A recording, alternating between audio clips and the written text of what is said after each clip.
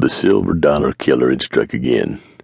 Will Cannon finished reading about the details of the killing and laid his copy of the Durango News on the seat beside him and glanced at the man sitting at the front of the train car. There was going to be trouble, and it would be coming real soon. Will had noticed the two men as soon as they had entered the train car. The man at the front of the car was young, maybe 25, and he had the look of a cowhand. He was fidgety and on edge, putting his hat on and then taking it off, touching his pistol, pulling at the bandana around his neck, and looking out the windows of the train car. Will could tell the older man, sitting at the back of the car, was the boss. The older man sat calmly, watching the other passengers and checking his pocket watch every few minutes. Will Cannon took his extra Colt .45 out of his saddlebag and stuck it in his waistband. The train was still climbing a long, steep, winding hill, and as it neared the crest, the train was barely moving ahead. The crest of Cumber's Pass would be an ideal place to rob a train. The outlaws could ride down the steep slope of the mountain and be tens of miles away before the sheriff and his posse could wind their way up Cumber's Pass. Will heard the horses coming and glanced out the window. Two riders were bearing down hard on the engine car. Will started to rise to his feet when a voice from the back of the car stopped him. "Nobody needs to be a hero. We're robbing the train and you won't get hurt if you follow my orders. Put your hands up and stay seated until we get to you," said the boss of the robbers. The young train robber that had been sitting at the front of the car was also standing, and he had his pistol drawn and ready for action. Will calculated his chances of getting a clear shot at both of the robbers.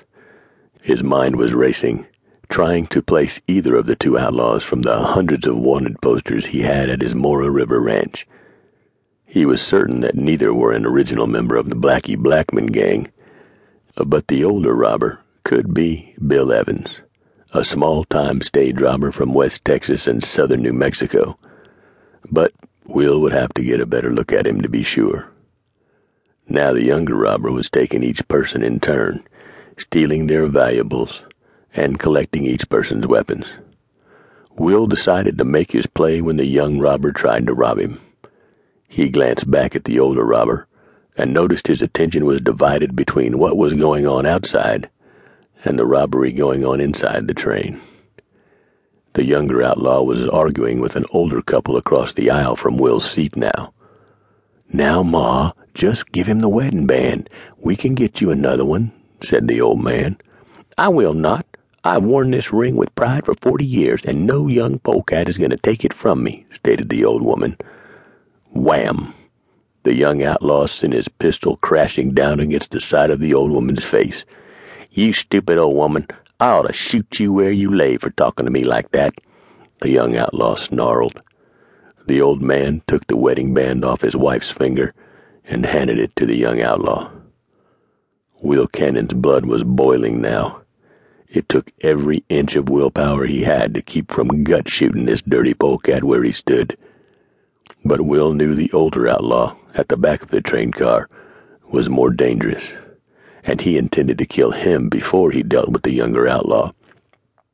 "All right, stranger, hand over that shooter and get out your money, and hand over that saddlebag too," snapped the young outlaw, with a smirk on his face.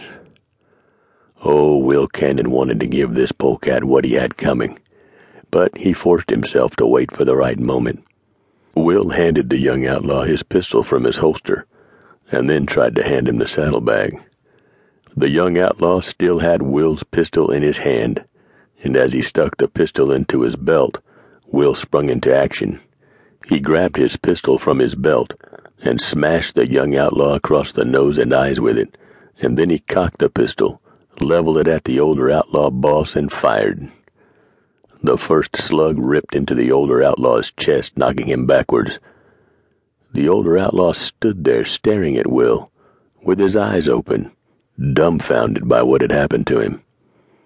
Will Cannon centered his sights between the older outlaw's eyes and squeezed the trigger.